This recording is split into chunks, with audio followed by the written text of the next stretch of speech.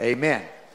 I want to start with a question for this series. How many of you have had the experience of having a picture in your mind of how something was supposed to turn out, but then when it turned out, it didn't turn out quite as you imagined? Has anybody had that happen in some area of your life? So for me, it's very easy because I can immediately go to every do-it-your-home project, do-it-yourself project at my house. There's a way it's supposed to be that I imagine in my mind that there's a way it's supposed to be, and then there's the way that it is. And the way it's supposed to be is often quite different than the way it is. I decided to build a fort several years ago. I've preached sermons about it. It's been in my sermon illustrations. I had a picture in my mind of how it's supposed to be, and how it is different than how it was supposed to be. I wanted to build a retaining wall last year, a retaining wall. I thought it was going to be real easy, just to stack some blocks, right?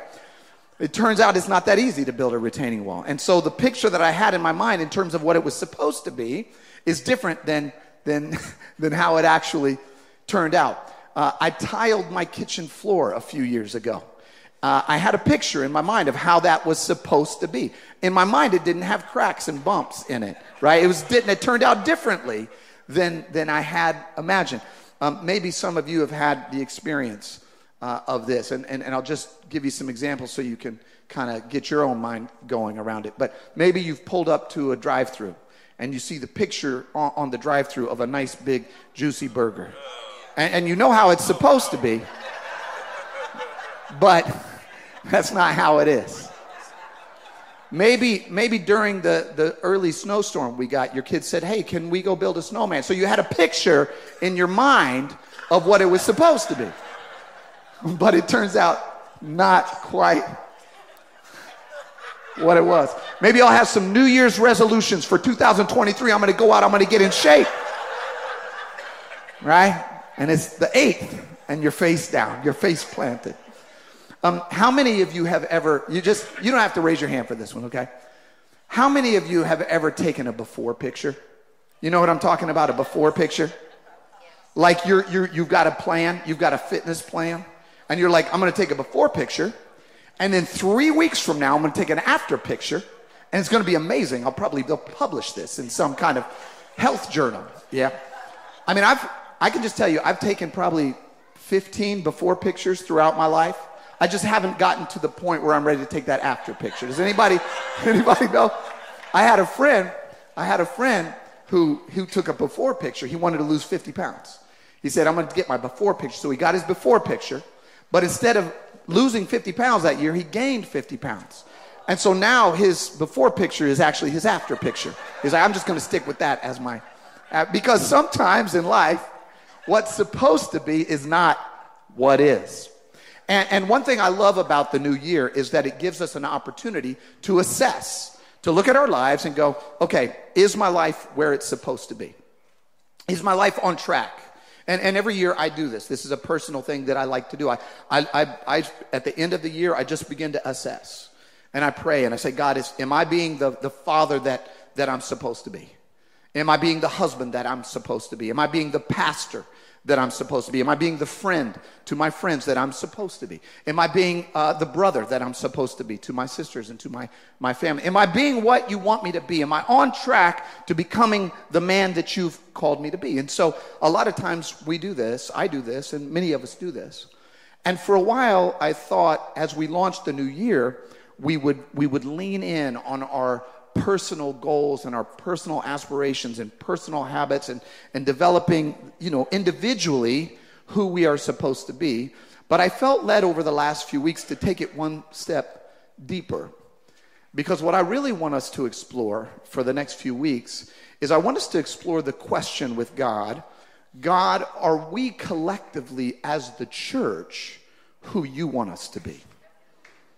As the community of followers of Jesus, not me individually, although that's part of it, but the bigger picture is we as a church, as one family church, and really as the church around the globe, are we who you imagined we would be?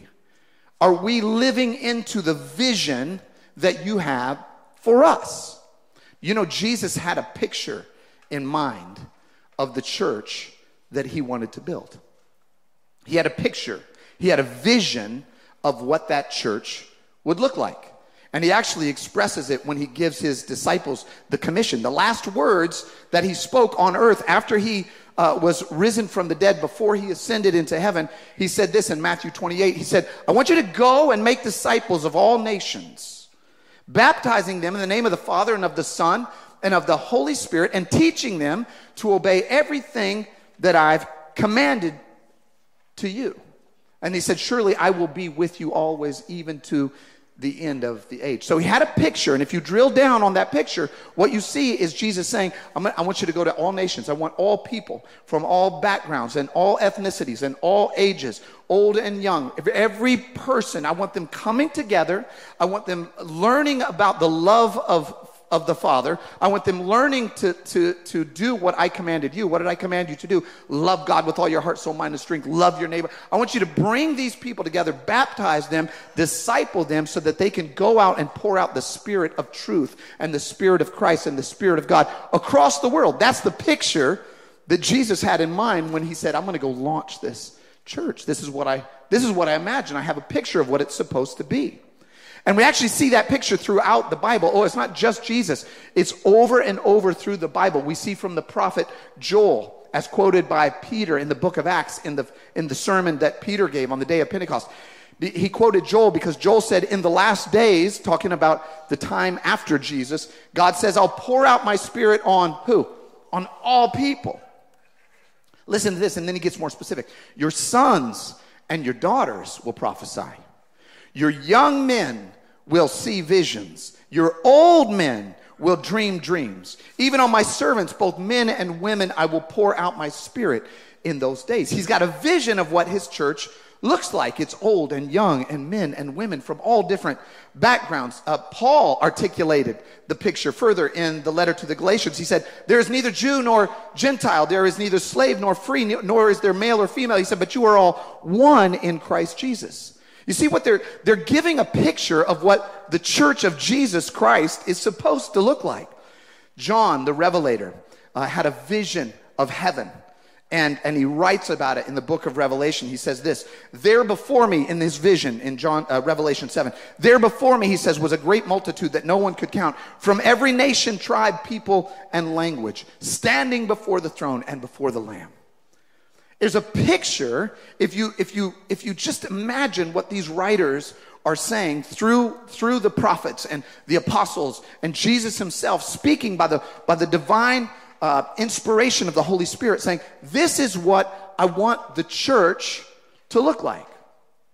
And so the question is, as we look around the globe, is that what the church looks like? I'm calling this sermon divine design versus demographic drift, because the divine design is the picture that Jesus had for his church. It's the image, it's the ideal picture of what he wanted his church to look like. And so if I could sum up all of these scriptures that I just read to you in a coherent summary, giving you a snapshot, a picture of the church that God has called us to be, this is what it would look like, the divine design.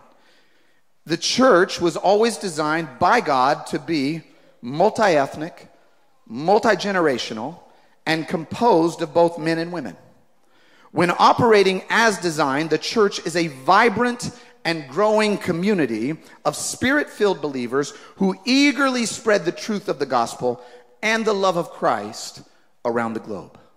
That's the picture of the church that we see if we take all of the scriptures that show us what the church is supposed to look like and we summarize it. That's what the church is supposed to be. It's multi-generational, it's multi-ethnic, it's men and women. We're filled with the Spirit. We're empowered by the power of the Holy Spirit to spread the love of Christ around the world. We're growing and vibrant, right?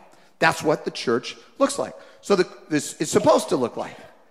But the question is that what the church, and I'm not just talking about one family church, I'm talking about the church around the United States and the church of Jesus around the world. Is that what, if Jesus were here, would he say, yeah, this is what I imagine. This is what I envisioned. There was a Gallup poll recently, and it's an accumulation of research over years. And what you see in the poll is that from 1940 to 2000, I think there's a graphic of that. 1940 to 2000, church membership hung around 70% in the U.S. In the year 2000, that number began to fall. Today, the percentage of people in the U.S. who consider themselves to be a member of a church has dropped to 47%. And actually, that's an inflated number because that also includes mosques and synagogues in the U.S. So the number of people who say, yeah, I'm a follower of Jesus. Now, we know that not everybody is a member of the church is a vibrant and growing member, follower of Jesus, right? Any more than, being in a garage makes you a car. Amen, somebody, right? So, but if somebody says I'm a member of church, at least they're indicating that there's some desire that they have to be pursuing Jesus. And that number, beginning in 2000, has just begun to fall off the cliff. And that's not the picture of the church that Jesus described. When he said, go into all the world and preach the gospel to every creature, baptizing them in the name of the Father, Son, and the Holy Spirit, teaching them to obey everything. That's a vibrant and growing spreading of the gospel. Dropping from 70 to 47% is not the picture that Christ had in mind. It's not the divine design. It's demographic drift. If you drill down on this a little further and you look at by age who is and who isn't going to church, it's even a more stark reality.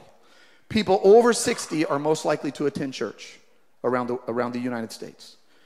People 40 to 59 are less likely. People 30 to 39 are even less likely. And the least likely group to attend church is 18 to 29. I want that to sink in because at the time of your life when you need the most wisdom, the most direction, the most encouragement, the most help, the most support, the most love, you're least likely to walk into a church in the United States. That's not the picture that God had in mind when he said your young men will see visions, your young women will prophesy. That's not the picture he had in mind. He had a different picture in mind. He had young people in mind streaming into the church and finding hope and joy and truth and love. That's the picture that he had. Now, if we look at the ethnic makeup of the church, researchers from Baylor, Duke, and the University of Illinois conducted a survey to see how many churches in the U.S. are ethnically diverse, meaning that not more than 80% of the congregation comes from one ethnic group. And here's what they found. 90% of mainline Protestant churches, those are traditional Presbyterian, Methodist, Lutheran, Anglican, Episcopalian, 90% of them are what you would call monoethnic, meaning they're comprised of only one cultural or ethnic group. There's not different people from different cultures. 84% of Pentecostal churches are monoethnic, which I found very surprising because I grew up in a Pentecostal church as a kid, and it was Pentecostalism started as a multi-ethnic movement, and then it became monoethnic. Obviously, 84%, and so that's not divine design. That's not God's plan. 78% of evangelical congregations are monoethnic, and 77% of Catholic churches are monoethnic. That's not the picture that Christ had in mind when he said every nation, tribe, and tongue. That's not the picture that he had in mind. He had a picture in mind of people from all cultures and all ethnicities coming together and becoming brothers and sisters and serving one another and loving one another and advancing the gospel together as family. That's the picture that he had. Now, what about the male-female breakdown, the ratio? According to the U.S. Congregational Life Survey, the average American congregation is roughly 61% female, 39% male. That's not the picture that God had in mind when he said your old men will dream dreams, your young men will see vision. That's not the picture that he had in mind. He had a picture of men and women coming together and serving together and loving together. That's not a picture of divine design. That's a picture of what I'm calling demographic drift. Demographic drift. What happens if we allow demographic drift to define us as Christians and as a church? If you want to take notes on the difference between divine design and demographic drift, here's what demographic drift means. Demographic drift leads to a shrinking and withering. I think you've got a slide on that. Demographic drift leads to a shrinking and withering monoethnic community that seems irrelevant to young people and unimportant to men. Demographic drift, do we have a slide on that? Demographic drift leads to a shrinking and withering mono-ethnic community that seems irrelevant to young people and unimportant to men. That's what the church begins to look like when we are not empowered and inspired by the Holy Spirit, and we are not active and intentional about the Great Commission and doing what God called us to do. It becomes a demographic drift. If you walk into any dying church in St. Louis or anywhere around the country, what you will not find, I'll tell you what you will not find. You will not find men engaged in the gospel. You will not find young people in a dying church. And you will not find a multi-ethnic, diverse community in a dying church. You will find a small group of people, mostly women, who are of the same ethnicity, whatever that is, Asian, Hispanic, African American, European American, white, black, whatever, Native. You'll find a mono-ethnic group of mostly older women. And you know what they're praying for? They're praying for men, and they're praying for young people, and they're praying for God's revival to break out across the world, because they're the, thank God for them. Hear me out now. Thank God for the few older women that are holding on in these dying churches, because they're just trying to keep the flame alive, right? But you know what they know? They know this isn't how it's supposed to look. They know that this isn't how it's supposed to look. And they're praying for God to pour out revival. They're praying for God to really to come and reveal himself in their churches. That's what they're praying for. Many of you remember Mother Ray at One Family Church. Mother Ray was one of the founding leaders of this church. She was 92 years old when she passed away a few years ago. She was the head of the prayer team for a while. She was the head of the baptism team, and 92-year-old woman. And you know what? She loved reaching the next generation. She got it. She understood the picture of what God was trying to do. She loved it when men would engage with the gospel. She knew what the picture of the church was supposed to look like, and that's what she was going after. And that's what we are going after. So the question is, if we don't want to land in demographic drift as not only just One Family Church, but as the church around the nation, the church, the followers of Jesus around the city and around the world, what do we do? What do we do? I want to lay out for you our assignment in 2023. This is the assignment of One Family Church. This is our assignment. I want to say this to you as your pastor. By God's grace and by the power of the Holy Spirit and because of your hard work, we do not look like demographic drift. We are a multi-ethnic, multi-generational congregation of men and women who are engaged passionately in the gospel, who love God with all our heart, soul, mind, and strength, love our neighbor as ourselves. And I say that, and we can celebrate that. But I don't say that so that we will celebrate that. I say that because that places a solemn duty upon us.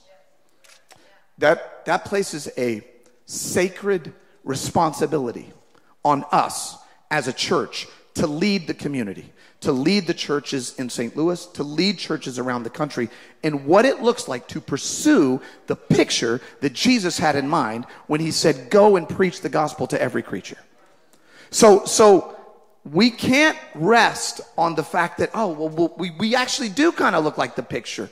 You know, we actually do we can't rest on that. What we have to do is say, well, now we have a duty. We have a responsibility to go pursue that in a broader sense, to go after that, to lean into that. Because I just believe that God has placed that responsibility, that mantle upon us. There are other churches that are doing it too, and I'm connecting with them and I'm embracing them because I feel deeply connected to people who are actually pursuing it the way that we're pursuing it and the way that I think Christ imagined it. But I just want you to know this is a duty for us.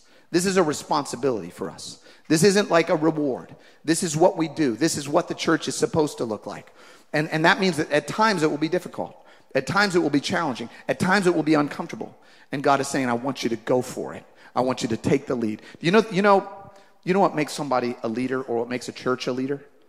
What makes somebody a leader or an organization a leader is that you're taking people where they haven't been before and they're following you there.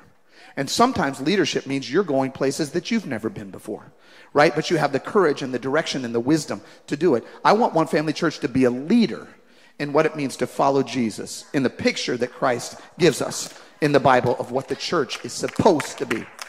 So, what does this look like for us? How do we actually pursue this in 2023? I'm going to give you 3 ways, all right? Number 1, next generation. Next generation.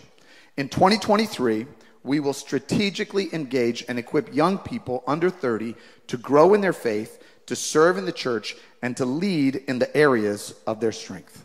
We're going to engage young people in 2023. 2023.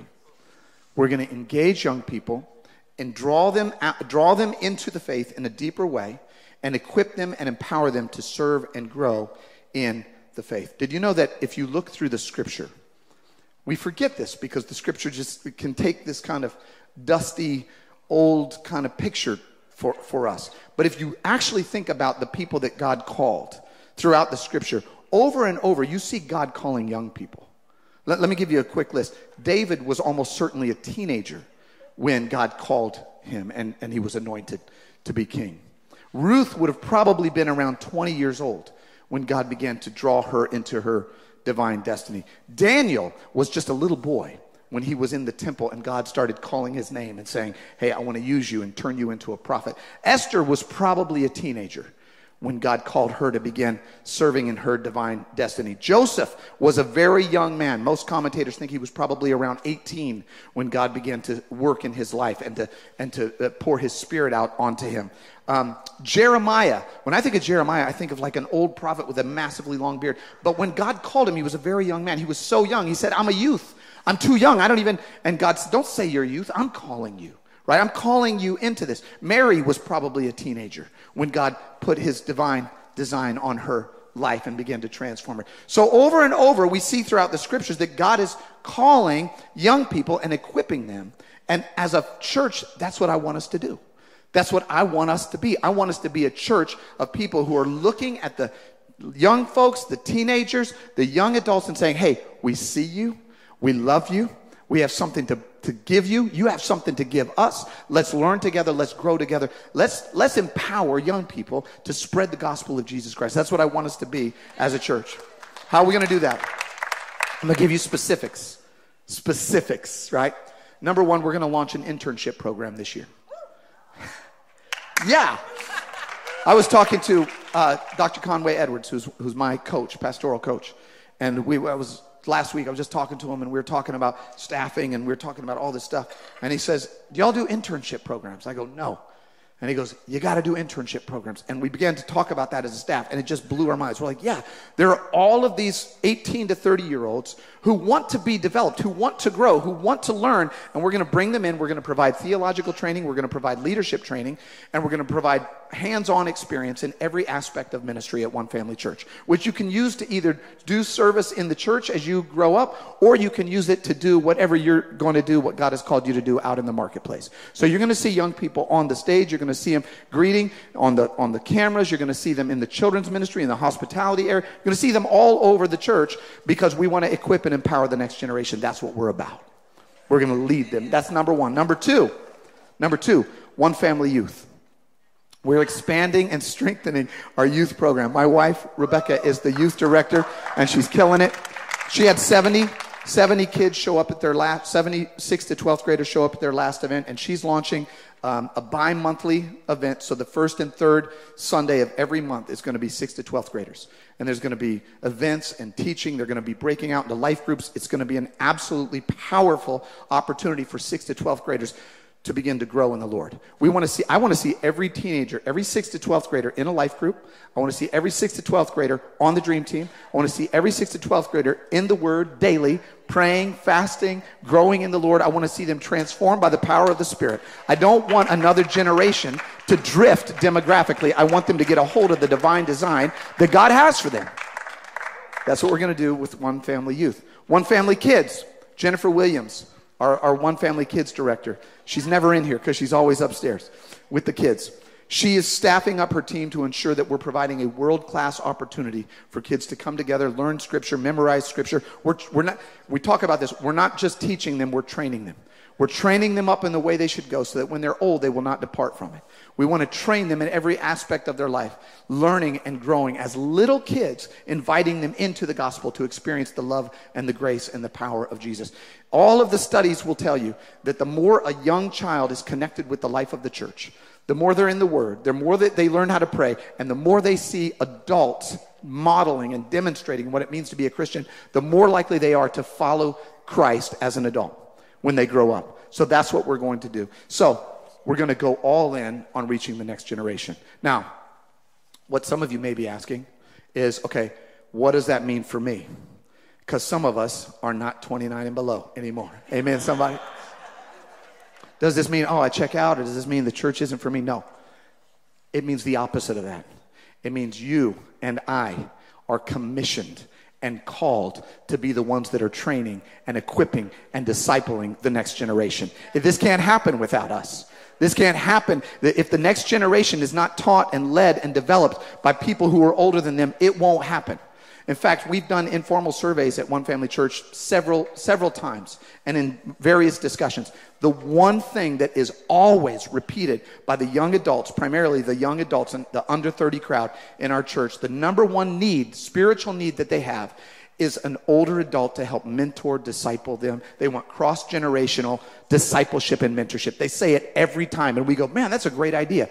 And now I'm saying, hey, if you're over 30, you are called and commissioned to go find some young people and start leading them and helping them grow in the faith, bringing wisdom to them, bringing clarity to them, helping provide structure and encouragement for them. We're calling each and every one of us who's over 30 to be the ones empowering the next generation. Are you with me this morning, One Family Church? That's what we are called to do and be. So that's age, right? Next generation. Number 2, multi-ethnicity. In 2023, we will intentionally and strategically focus on reaching people from all ethnicities with the gospel of Jesus. Everybody around St. Louis, white, black, Hispanic, Asian, Native, wherever a person comes from, I want to learn how to be more like Christ and reach the entire nations with the gospel of Jesus. That's what I want to do. I want to show you something in Revelation that you may know and you may not know. I read this scripture earlier when John saw heaven, right? He said this, I looked and there before me was a great multitude that no one could count from every nation, tribe, people, and language standing before the throne and before the Lamb. What you may not know is the language that he used for that phrase, every nation. It was Greek. He wrote it in Greek. And the actual words that he used are pantos ethnos. Pantos ethnos. Pantos means all, right? This is where we get the word panorama or panacea or pandemic, right? Ethnos is where we get the word ethnicity. It means culture, it means nationality, it means people group. So when John is saying that we're reaching everybody, pantos ethnos, he's saying every single ethnicity, every culture, every tribe, that is what we're going after, and that's what heaven's going to look like. So I want to be a part of that picture. So at One Family Church, we're going to go out of our way to do that. I'm going to spend time with people from all different backgrounds and walks of life and start to learn different ways to minister and lead. But my goal is that we will be a church that's reaching people from every culture, every tribe, every tongue. Is somebody with me this morning? Number 3, men. In 2023, we will increase our focus on engaging and equipping men to grow in their faith, serve in the church, and lead in the areas of their strength. Now, what you might be saying is, hold on a minute, what about the women? What about the women? Now, here's what I want to say to you. Behind Easter, the number one attended service on Sunday mornings in churches around the nation is what? Mother's Day. Mother's Day. You know what the least attended Sunday is around the world? The least attended Sunday around is Father's Day. That's not by divine design. That's demographic drift. That's a problem. And so when Father's Day is as big as Mother's Day at the church, when men are as engaged as women in serving and leading and being involved in life groups, when men are as deeply embedded in iron sharpening iron, and they're opening their hearts and receiving the Spirit of God and reading with others and praying with others and opening their lives to the gospel. When that happens, then we'll back off. Until that happens, we're going after the men. We're going to double down on reaching the men at One Family Church. And here's what I will say. Here's what I will say. We have a lot of very powerful, mature women in leadership at One Family Church, from our trustees to our ministry council to our staff, executive level leadership. And every single mature woman of God knows that the picture that God wants is for the men to be just as engaged as the women. So every mature woman of faith knows we got to go after the men. So that's what we're going to do. We're going after next generation, multi-ethnicity, and men. And I just want to invite all of us to do that. For the men, we're going to be launching a men's hub, men's life group hub. We have a lot of life groups for men that will be launching in the fall. But Barry and Pastor Tyler and a member of our church named Mike Gozon are developing a hub where we'll have regular gatherings for the men of One Family Church to read together, to read the Bible together, to read commentaries together, to open up their lives and to experience the power of the Spirit in their lives. So that's what we're going after. That's the assignment in 2023. Now, in 2023, if we pursue that assignment, we will begin to see a picture emerge. What will that picture look like? And here's what I want to share with you. This is the vision of what I see for One Family Church. This is the vision of what I see. And I'm closing with this. A vision, by the way, a vision by definition is a picture not of the way things are, but of the way things are supposed to be. When you have a vision of something, it's a vision of the way it's supposed to be, not the way it currently is. I see this for One Family Church. I see thousands upon thousands of men and women across St. Louis and beyond, old and young, rich and poor, black, white, Asian, Hispanic, Native, every ethnicity, every culture, every language under the sun, being drawn into the faith of Jesus, being drawn into the saving faith of Christ, being filled with the Spirit, being made into the image of Christ, becoming committed followers of Jesus, growing in the faith, and then being commissioned to pour out the love of Christ around the globe in cascading streams of truth, hope, justice, and peace. That's what I see. I see atheists, agnostics, Hindus, Buddhists, Jews, and Muslims coming into a real and transformative relationship with the risen Lord. That's what I see. I see addictions being broken. I see spiritual bondage being shattered. I see passionate praise and intimate worship breaking out across the city. I see people feasting on the Word of God and having their souls nourished by the Word of God. I see little kids being trained up in the knowledge and the wisdom of the grace of God. I see teenagers finding their true identity in Christ. I see young adults discovering their vocation and purpose. I see marriages restored. I see single people confident in their identity, serving and leading in the gospel. I see the hungry fed. I see the naked clothed, the guilty forgiven. I see the captive set free. I see justice pour down like water. I see righteousness pour down like a mighty stream. I see crooked things made straight, mighty things made low, humble things exalted. I see young people trained in ministry and sent out as missionaries, pastors, ambassadors, professors, doctors, lawyers, teachers, laborers, politicians, writers, musicians, artists, poets, all filled and brimming with the joy and the power of the Holy Spirit. That's what I see. I see a city transformed. I see a nation restored, a revival of unprecedented impact. I see a people committed at One Family Church, committed to prayer and fasting, committed to obedience to God, committed to service and generosity, committed to rest and restoration. I see a picture of the church as it is supposed to be, a picture of a powerful army whose only weapon is love and whose only message is the gospel of peace in Christ Jesus our Lord. That's what I see for One Family Church. And so I would invite you, each and every one of you, in 2023 to play your part, to add your brushstroke, to add your pixel to the picture of the church as it is supposed to be.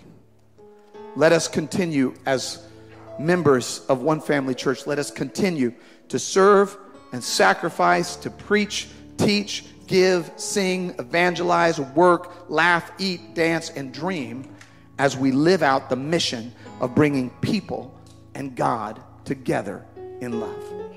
Because that is what the church is supposed to be. And this is how we fam. Amen, somebody? Let's bow our hearts. Let's bow our heads. Father, we invite you. We thank you for your spirit. We thank you for your word. We thank you for drawing out a picture for us to see as a church, as a community, of what it is that you have in mind for us.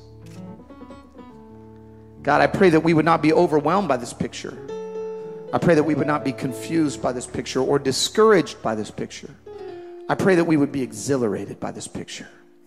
I pray that we would be so filled with the joy of the challenge and know, Lord God, that we cannot do it on our own.